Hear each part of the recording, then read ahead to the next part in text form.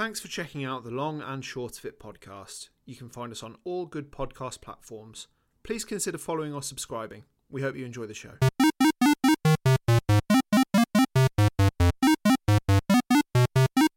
Hello and welcome to The Long and Short of It, the podcast where we discuss each of the games on the Metacritic Top 100 list.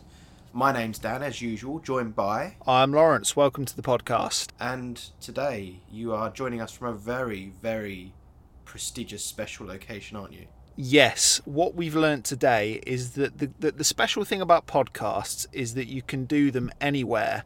And as an example of said discovery, I am recording from my car on the service station of, where am I? I'm at Trowel Services, southbound on the M1, in a car park. So this is a first, and I feel that we really are pioneers of podcasting at this point. Perhaps we should make that a gimmick of the podcast, that we vary our locations of recording, maybe on a mountain or on a boat. Underwater. Yes, that would be impressive. That would be good audio quality, I think. Yeah, definitely. But for you know, sometimes when I watch YouTube videos, and like the person recording the video is like, "Oh, hi guys, just in case you notice anything different with my voice today, I'm a little bit sick, so if you notice it, that's why." And I was like, "Shut up, no one can notice anything." But genuinely, if you can hear stuff in the background of my audio in this episode, it is because I am literally about 40 feet away from rush hour traffic on the M1 motorway. Nice. So there could be a nice background soundtrack of cars speeding past on a motorway. What a treat, ASMR. I know, yeah. That's unique. That's all right. I can say, unique. Okay, so today we are looking at number 32 on the Metacritic list. Number 32 is Baldurs Gate 2, Shadows of I think that's how it's pronounced, but I could be wrong. So this game has a Metascore of 95. It was released on the PC in the year 2000.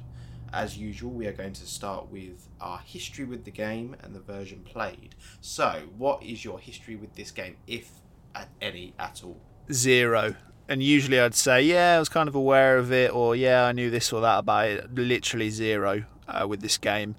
I'd heard the name Baldurs Gate before, but to be honest with you, I thought before playing it that it was a bit of a like Diablo / Dungeon Keeper kind of game. I knew it was isometric. I just assumed that it was one of those kind of games, but obviously it isn't. But yeah, literally nothing prior to recording. Well, before playing it for the podcast. So yeah, 0, which I don't think is often the case with me. I've usually got like a bit of a background, even if it's just a bit of background knowledge. But yes, what about you? So it's an easy mistake to make, I think, the Diablo comparison, because there were a duo of games released on consoles in the early 2000s called Baldurs Gate Dark Alliance 1 and 2. And Baldurs Gate Dark Alliance 1 and 2 were hack and slash games. Now, obviously, this was before those, and Baldurs Gate 1 and 2, not Dark Alliance, that's going to get confusing. They came before, and they weren't hack and slash games. So I played the Dark Alliance games back in the early 2000s, completed Dark Alliance 1 with my brother, and I completed Dark Alliance 2 with a friend. And I really like those games. They're simplified. They're obviously set in the same world. They do carry across some features, but they are hack and slash games. And funnily enough, I'm currently replaying Dark Alliance 1 with my girlfriend because those games have co-op. So they're actually a lot of fun. A bit archaic in their kind of gameplay and some of the stuff around it, but yeah, it's still a lot of fun. So yeah, I had familiarity with the series from that point, but I had no familiarity with Baldurs Gate 1 and 2, which were the original games. Now, it gets a bit confusing due to the developers, but I believe these are BioWare games as well. So these are the precursors to another game, or another bunch of games that we played on this list. KOTOR, precursor Fallout. to that, and also Mass Effect. So you can kind of see from KOTOR's combat system, which is a roll of the dice system, that it really was picked up from here and smoothed over a lot, a bit more automated than this one is. But yeah, probably better suited to consoles. KOTOR's combat system was. So that's really a rundown of my sort of history with the game. Where did you play this game today? Not today, but you know what I mean. The other day, I played this game on Switch. I think it was maybe a year or so ago that they brought out a remaster, didn't they?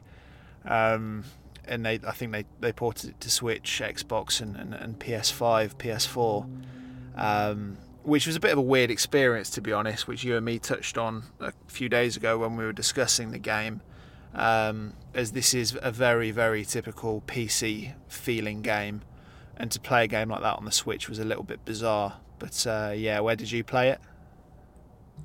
Yeah, I think it was released a couple of years ago, because I got it for Christmas a couple of years ago.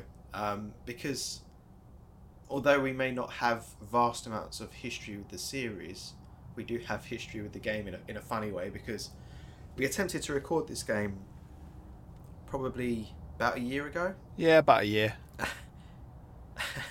And well, we didn't get very far. So I was still in the starting dungeon, and I think we just decided at the time it was too big of a game to tackle, and we put it on the back burner. And a year later, here we are, and we've done it. I know that you've made a lot of progress in the game, and I completed the game. So yeah, we're here and we're recording. So that's that one solved. Okay, are you able to give us a rundown of the plot of this game? What you know of the plot, at least? Kind of. So, being up front, like from this point, I really struggled with this game. I really struggled to engage with it, and I found it very boring. I'd say that I think the way that it tells its story, it's a lot of it's in text boxes, which is fine. There's nothing wrong with that. Some of my favourite games tell their story through that aspect. But with this one, I think because it felt so old, I really struggled to engage. But effectively, I think this picks up straight after the end of Baldurs Gate 1, doesn't it? Not straight after. There's actually a bit of DLC that was released fairly recently that by a different developer that ties together Baldur's Gate 1 and 2 and kind of fills the gaps there. So not directly afterwards, but it does follow the story of Baldur's Gate 1, and actually there are a lot of elements that tie into Baldur's Gate 1, so you'll meet characters that are in Baldur's Gate 1. So if you've never played Baldur's Gate 1, you're gonna lose a lot of context, and I'd say that I was left confused by some elements of the plot.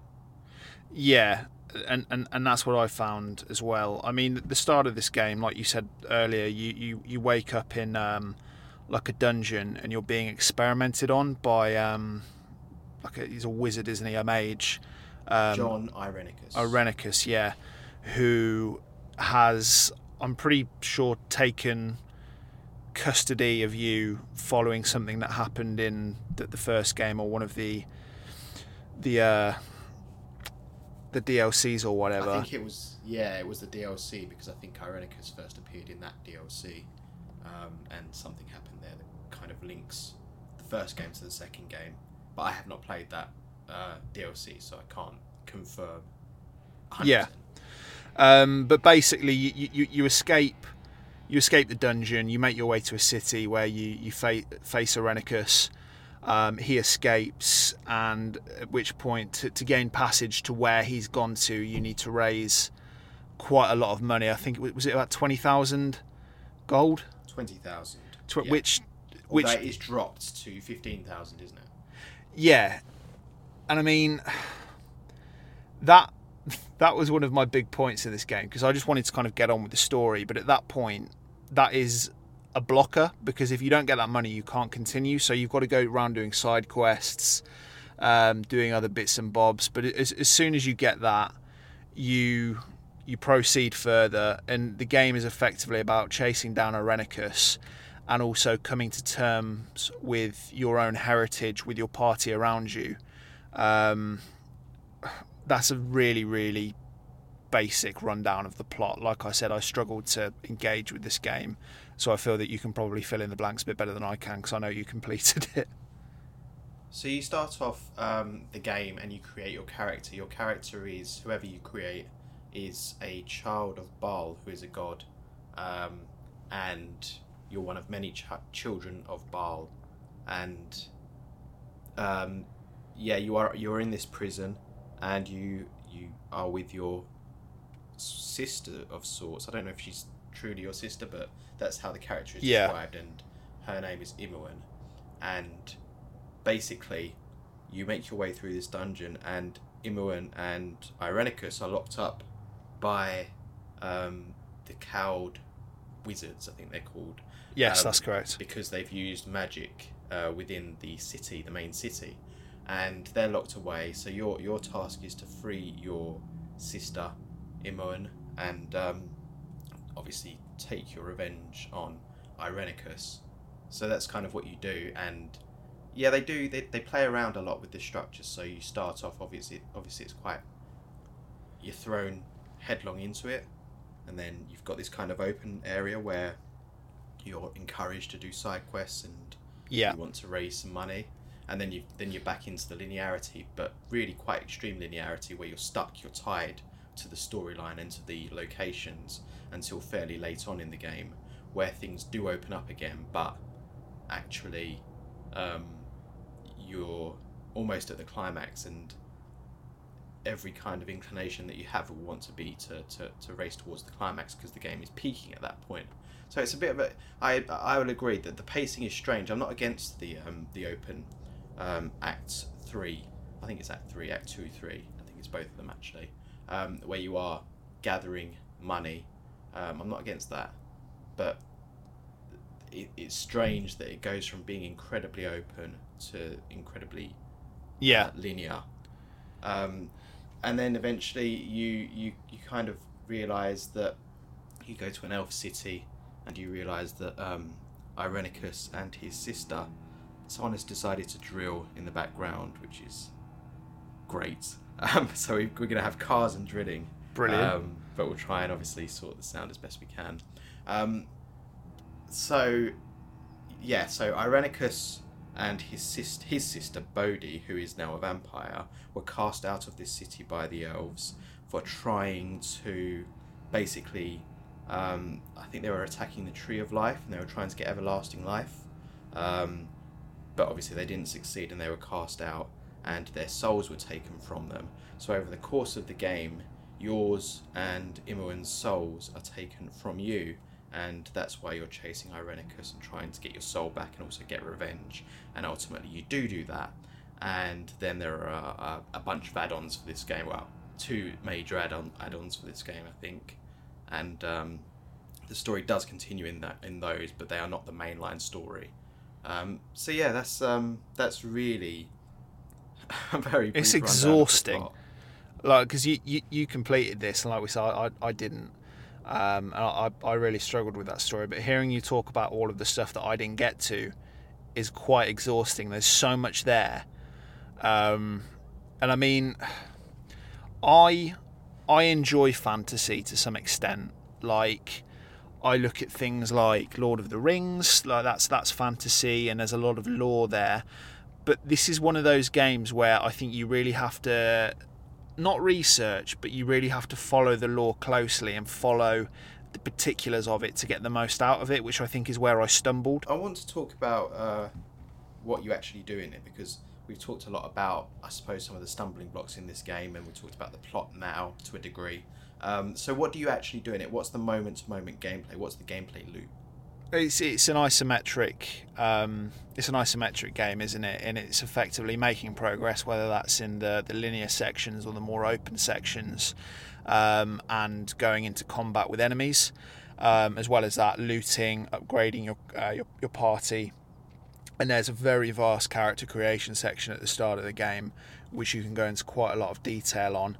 And you can, outfit your characters, make sure that they're equipped as and how you want them to be.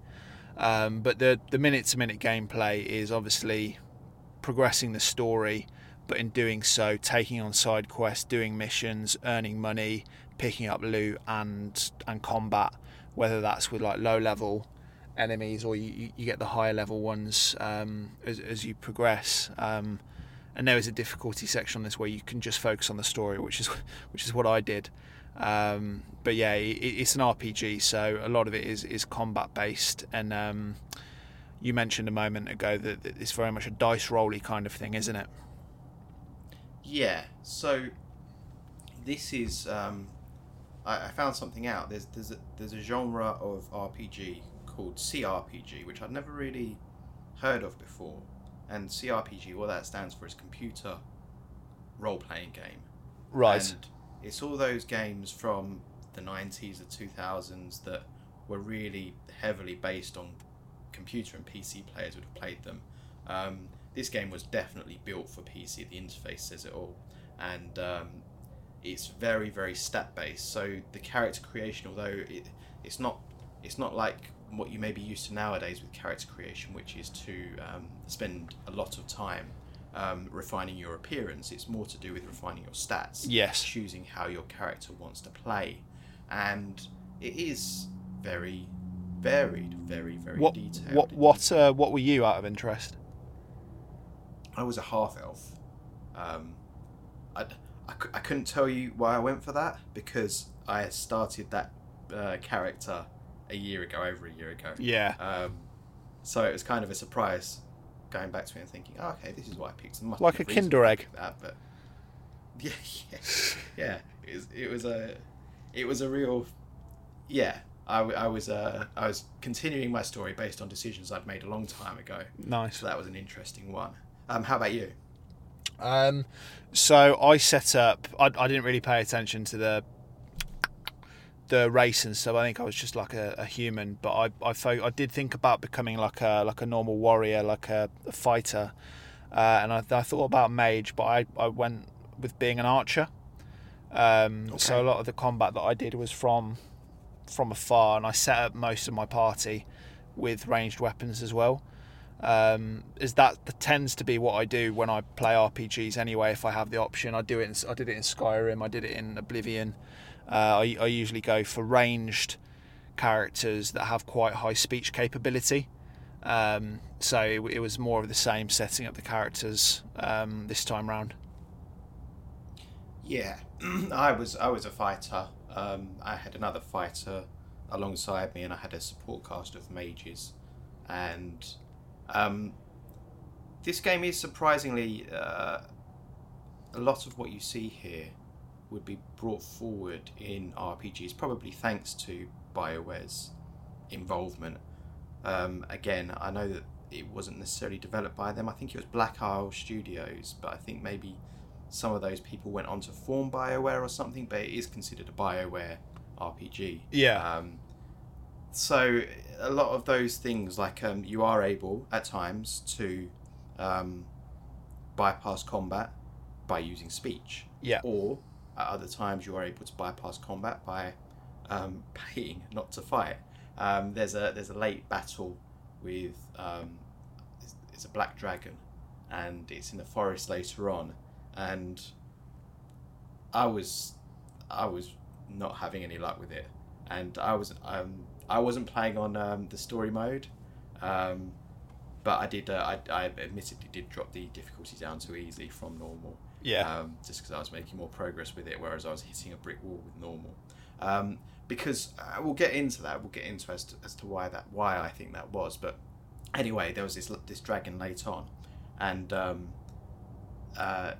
I chose to pay him off, and he wanted all the money that I had on me, and all of my items as well. So what I did was drop all my items on the floor so I could pick them up afterwards, and I also I gave him, I think it was 30,000 to not fight him, and he just gave me the item that he was guarding.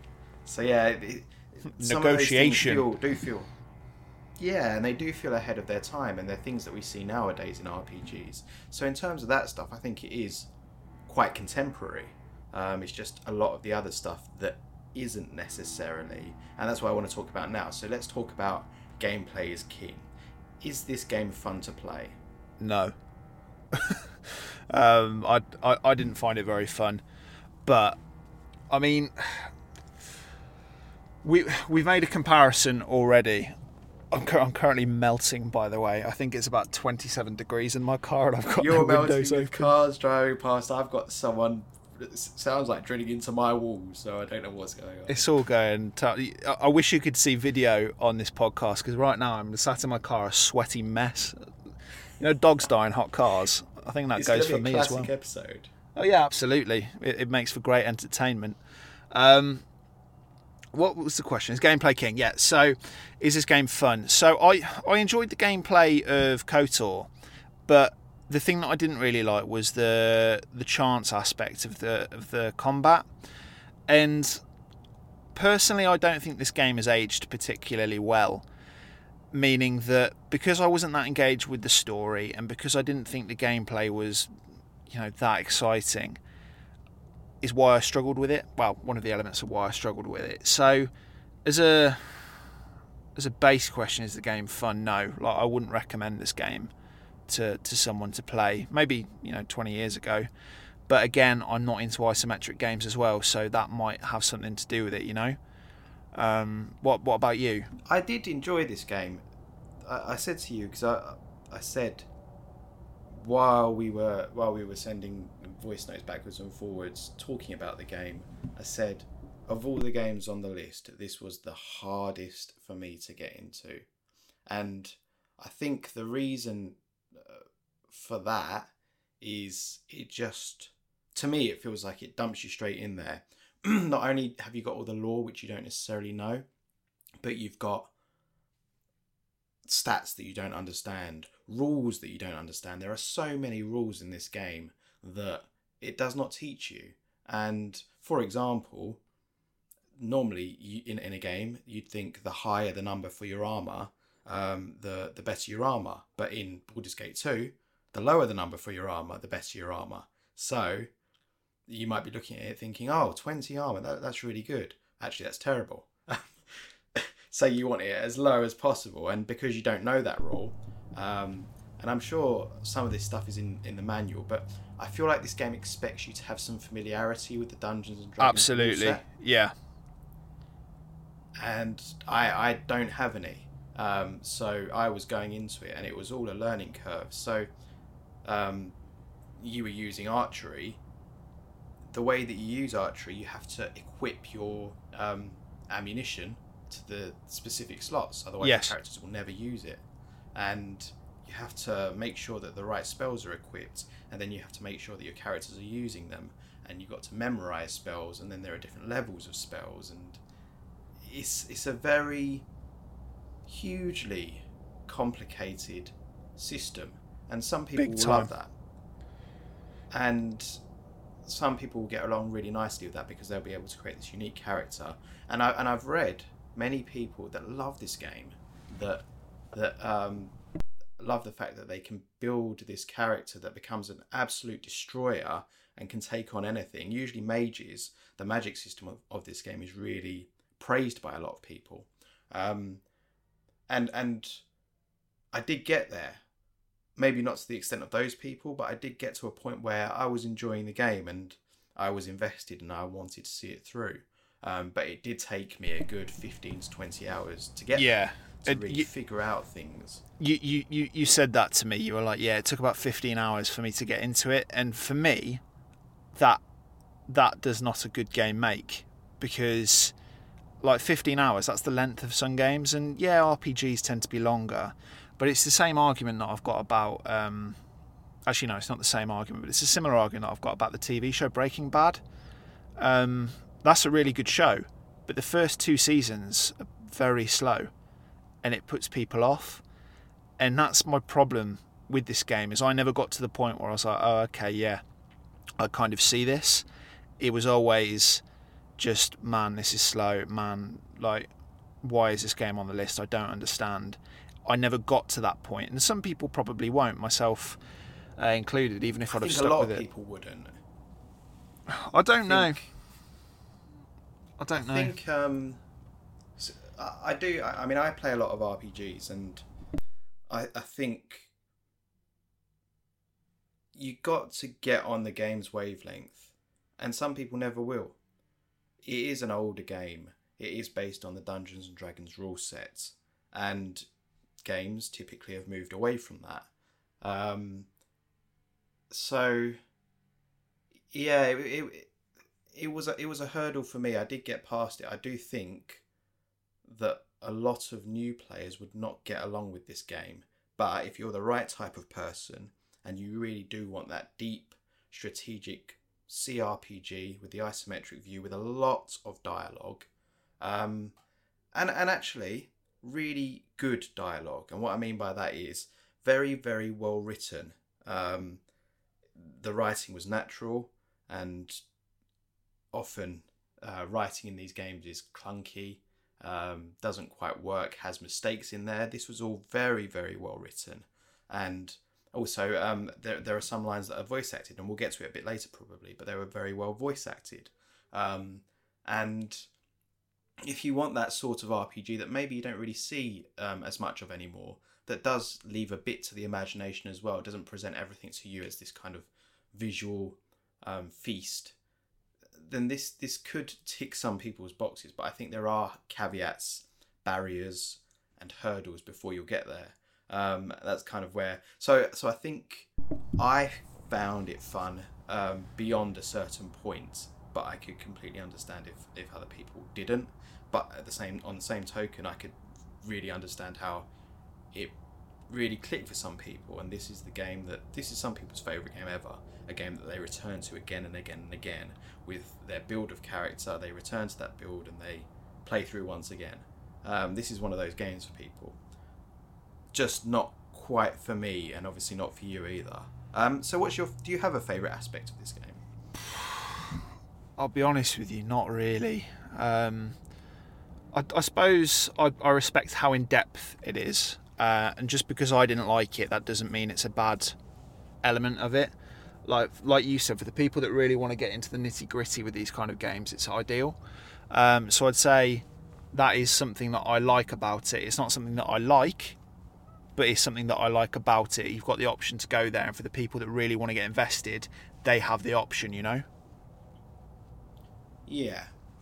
I think what I like most about this game is, I alluded to it earlier, which is the fact that it does offer you true choices, and I can't think of an older game than this that offered you those kind of RPG choices.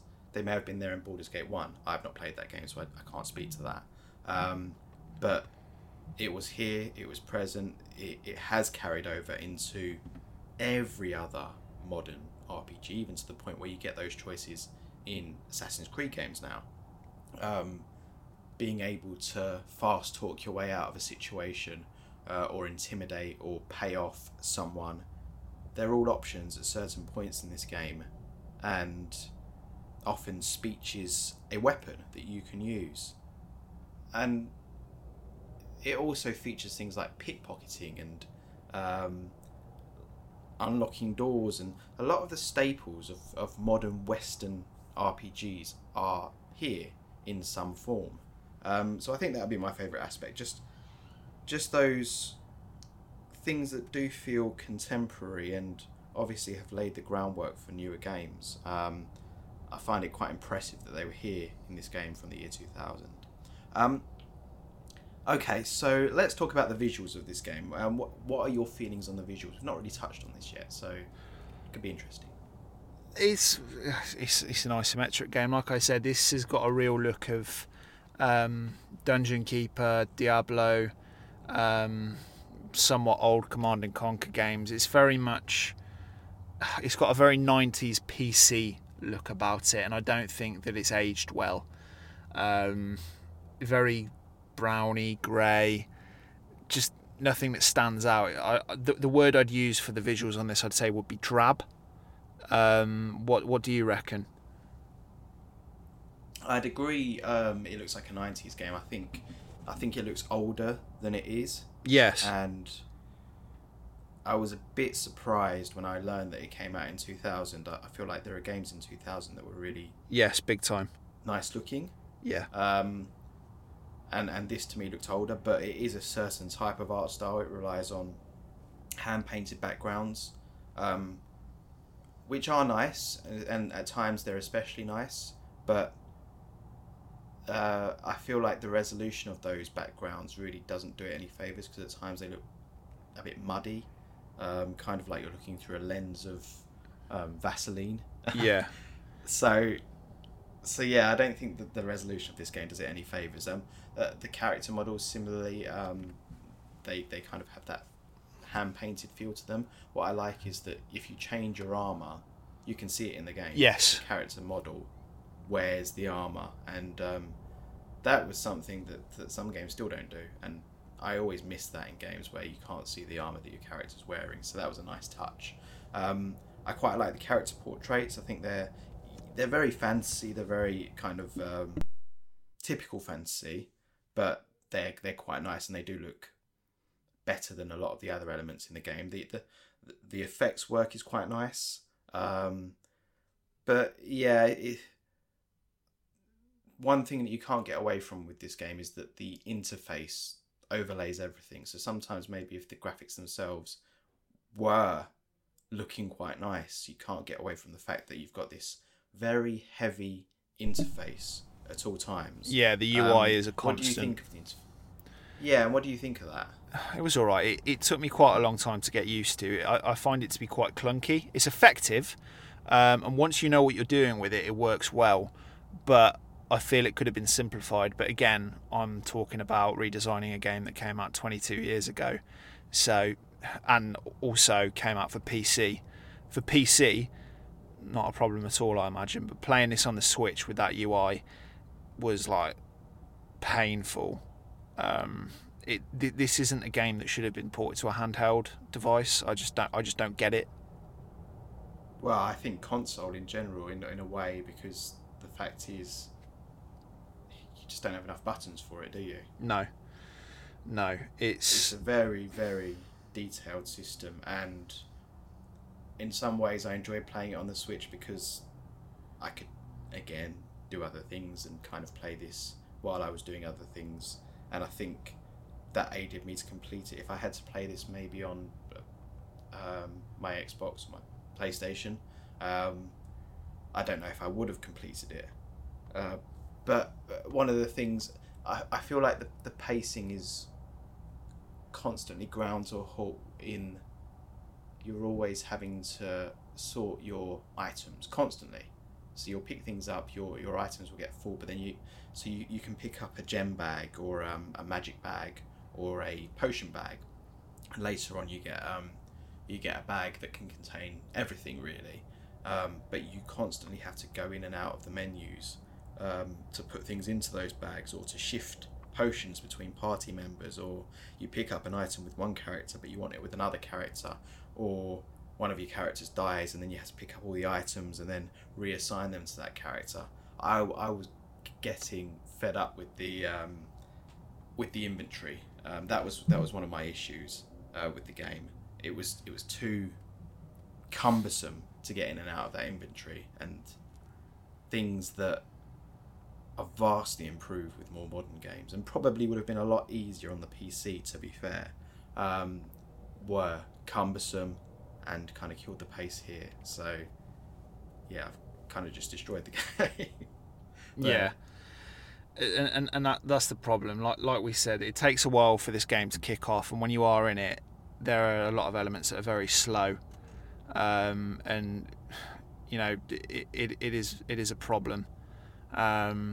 So yeah, that I agree with you entirely. Just the whole item allocation unit to it just wasn't great, you know.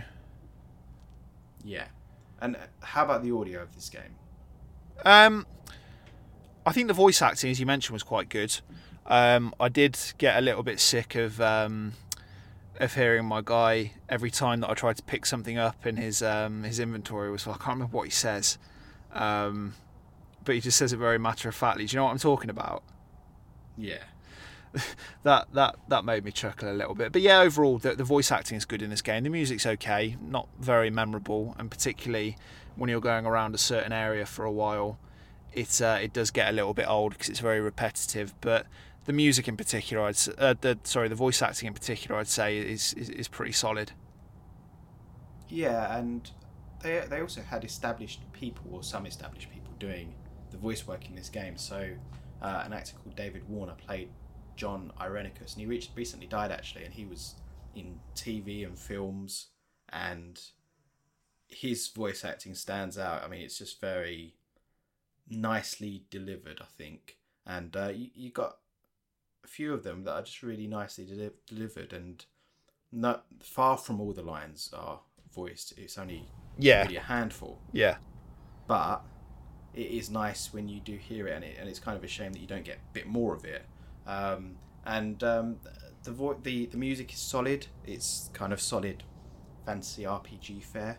But yeah, it's nice enough, and you get some background stuff as well when you're in the cities, and that you can hear the humdrum of the city, and when you're out in the wilderness, you can hear sounds from the wilderness. So yeah, sound is pretty decent here. There's some nice soundscapes in there as well. Okay, on to our question of the week. Now, I'm gonna probably give this a bit of context as to what I'm asking here. So the question of the week is this: what's the best way for a game to open?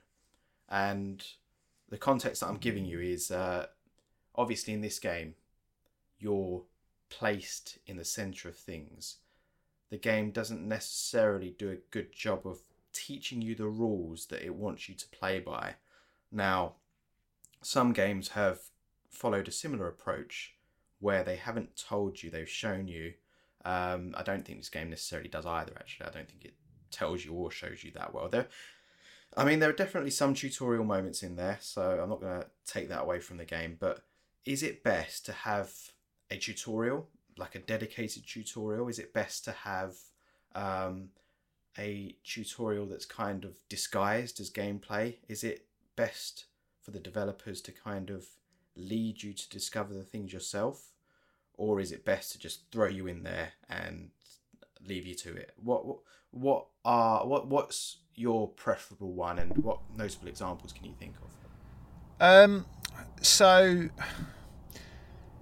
I think one of the better openings that there's been in, well, not in recent years, but one of my favourite openings to a game is Metal Gear Solid 1, where you swim up into the docks, and then you've just got an area for 5 minutes where you get to run around and get to grips with the game's specific style and how you play. And it actually brings me on to talk about a game that we're going to be discussing in a few weeks, which is MGS5. Now, it isn't something that I noticed at the time, but I watched a video by Super Bunny Hop about 100% completion of MGS5 a few years ago, and he makes a point that I never noticed before. But the first level in Afghanistan where you go and save Miller. Yeah. Obviously that's quite fresh in your memory because we're playing it again at the moment for the podcast.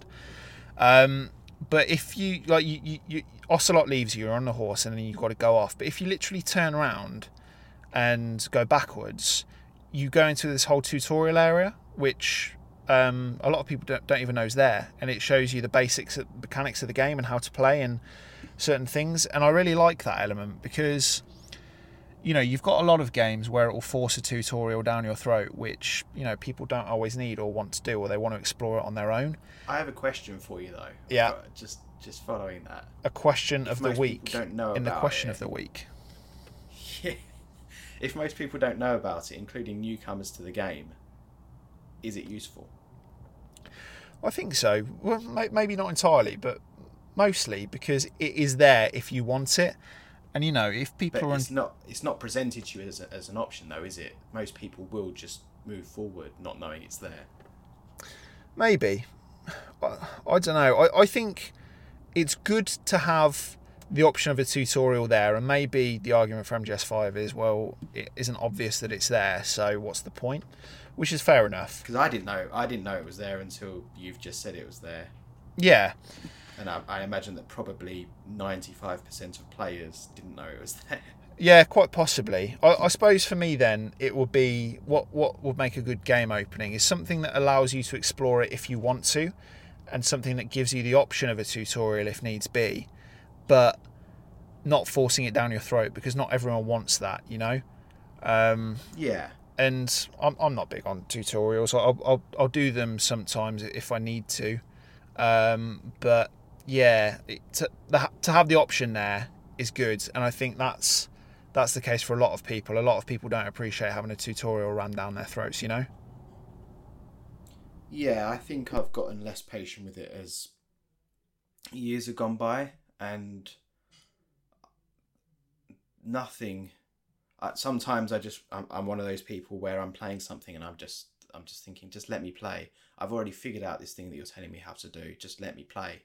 I want to discover for myself some things. I think the best games are the games that lead you to discover things through good design without you knowing that they've led you to those things. Yeah. Well, And I recall watching the video on Twilight Princess by Matthew Matosis, and he talks quite a bit about the tutorial element of that game and how he doesn't like it because it's very rigid. And he makes a big complaint about tutorial sections in games off the back of mentioning that, which might be interesting to go back and watch. I mean, I think we've got Twilight Princess at some point coming up, haven't we? And I imagine we'll probably both watch that video again, because we usually do with Matthew Matosis videos. But my good example, funnily enough, is Breath of the Wild, where you are let loose instantly, and the whole first area is a tutorial area, but it's not. So you are confined, but it's still a very large area, and you are free to do what you want within that area to learn the rules of the game. And I think it's a great example of teaching you how to play without intimidating you with the whole map, and helping you to discover things on your own. Obviously, we'll come back to that, and we'll come back to, I also agree, Twilight Princess is heavy-handed tutorial. Yeah, it's an interesting one. And I think it could have been done better here, but I kind of appreciate what the game is going for, because actually once you get out of the dungeon, it only gets more intimidating. So there is an element of the game trying to ease you in, but it doesn't necessarily do enough or go far enough. That's my problem with it. And funnily enough, with MGS5, I'm not talking about that tutorial area, but I think generally speaking, it does a decent job of letting you, if you ignore that tutorial area, just letting you discover things on your own. Sure. And you kind of figure it out on your own. So that would be my preferable option anyway for MGS5. But yeah, it's interesting to know that it's there, and I'm sure we're going to come back to MGS5, and well, we will be in a couple of course. Yeah, I just thought it's an interesting question, and it's kind of one we've not touched on yet. It's something that we have in every single game to some degree. That introduction. How do you do a game introduction? So maybe we can elaborate on those ideas in the future episodes. Okay. Yeah, definitely. On to our wrap up, and on to our final question, which is, do you think at number 32, Baldurs Gate 2, Shadows of deserves to be on the list, deserves its place on the list? Not necessarily the placement it has, but does it deserve to be there? No, I don't think so. Again, it's a very subjective thing, isn't it? But for me, this game was stilted. It was boring. It hasn't aged well. And again, I think this is another case of something being added to the list for its time, being a bit of a front runner to that kind of style of game, and it's never shifted. So for me, no, I didn't think it was that fun. I didn't find it enjoyable. I just felt it was very stilted, slow and drab. So there is my answer. What about you? I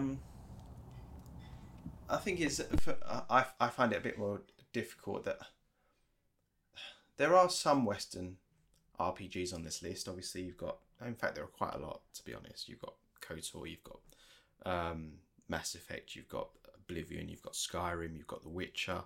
So yeah, there is quite a lot. You've got Final Fantasy 9 as well. There are some Japanese RPGs as well on the list, but I'm just thinking of Western because they tend to differ quite a lot structurally, and it is a well-represented genre, Western RPGs on here. So I don't think I could make the argument that it deserves to be here due to uniqueness. I enjoyed it in the end. The road to get there was full of hurdles and issues and my own kind of stumbling blocks that I had. I think the story is good. I think the dialogue is great. I think the voice acting is very good. What's there? I think a lot of the fantasy elements are a bit generic.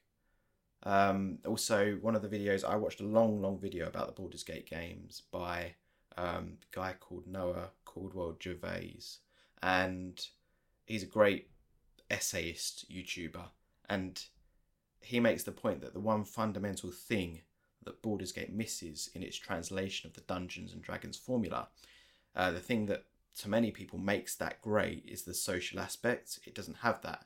That part is impossible to recreate in this game unless you had this co-op mode where you could play with a party of people, and I don't know if that is an option, but it certainly wasn't the way that I played this game, and it certainly wasn't what he pointed out as being a flaw in this game. So I think it loses that, and I'm going to agree with you. I'm going to say it doesn't deserve to be there. Not that I didn't enjoy it to some degree in the end, but I can't. This was the hardest game to get into on this list, and it needs to be, in a way, penalised for that in 2022. And I know that to many people this is the greatest game of all time, probably like a lot of these games, but we're coming into it from outside and got to judge it based on today's standards and obviously our own opinions. Yeah, subjectivity will come into that as well. So yeah, I'm going to agree with you and say no. I'm not sure how far it would fall out of the list, but yeah, I don't think it deserves to be in the top 100. Get out. Okay, so we agree on kicking out Baldur's Gate 2. Into the sea. Cool. Okay, so what have we got coming up next week? So next week we have got a follow-up to our game that we did at Christmas, wasn't it, 2020? So it's been a bit of a while. We did Super Mario Galaxy. So next week we're doing Super Mario Galaxy 2. Cool. I don't really remember our episode on Mario Galaxy, so I might go back and listen to it. But yes, that's to look forward to next week. Yeah, I remember playing it. I remember playing it at the time because I was playing it quite a lot at one of my ex-girlfriend's flats on Switch. But yeah, it should be a good episode, and then we've got the 2 games sorted for after that as well, haven't we? We've already mentioned Phantom Pain will be coming in a good few weeks, and then I think we've got a game before that, haven't we? Yes, we do. But we won't reveal that just yet. No, but you can wait. That's right. But in the meantime, if you want to get in touch with us via social media at The Long and Short of It Podcast, we're on email at thelongandshortofitpodcast@hotmail.com. And if you enjoyed this episode, please share to a friend, rate us, follow us, whatever you wish to do. I may be a puddle of sweat by the time that you do listen to this episode, as I think I'm physically melting in this car right now. Honestly, it's about... What's the temperature? It's 24 degrees. I reckon it's about 27 degrees in this car. Every time that you've been... Probably hotter. Yeah, possibly. Every time that you've been... Your laptop on, shining on you. Yeah. Every time that you've been talking for like a prolonged period of time, I've muted my microphone and opened my car door to get some air in here. Taken another item of clothing off. And now I'm just doing the podcast in my pants. which is a treat for all the listeners. And at what home. would Mr. Blobby think of that? Well, Mr. Blobby's got nothing to do with it. Mr. Blobby minds his own business. Imagine being in a Mr. Blobby suit. That would be hot. But anyway, we've hit our quota for the Mr. Blobby mention, the weekly Mr. Blobby mention. But yeah. And anything else from you that is not Mr. Blobby related? Yeah, just to say, obviously there were some production issues during this episode, but hopefully they're not going to be too damning for the episode. But I'm sure you're used to these episodes being a shambles anyway. So. Well, that's right, 100%. That's what we do. Well, yes, quite. Well, with that being said, we hope you've enjoyed the shambolic nature of this episode, and we look forward to seeing you next time for Super Mario Galaxy 2. In the meantime, take care. Cheerio. Cool. See you on the next one.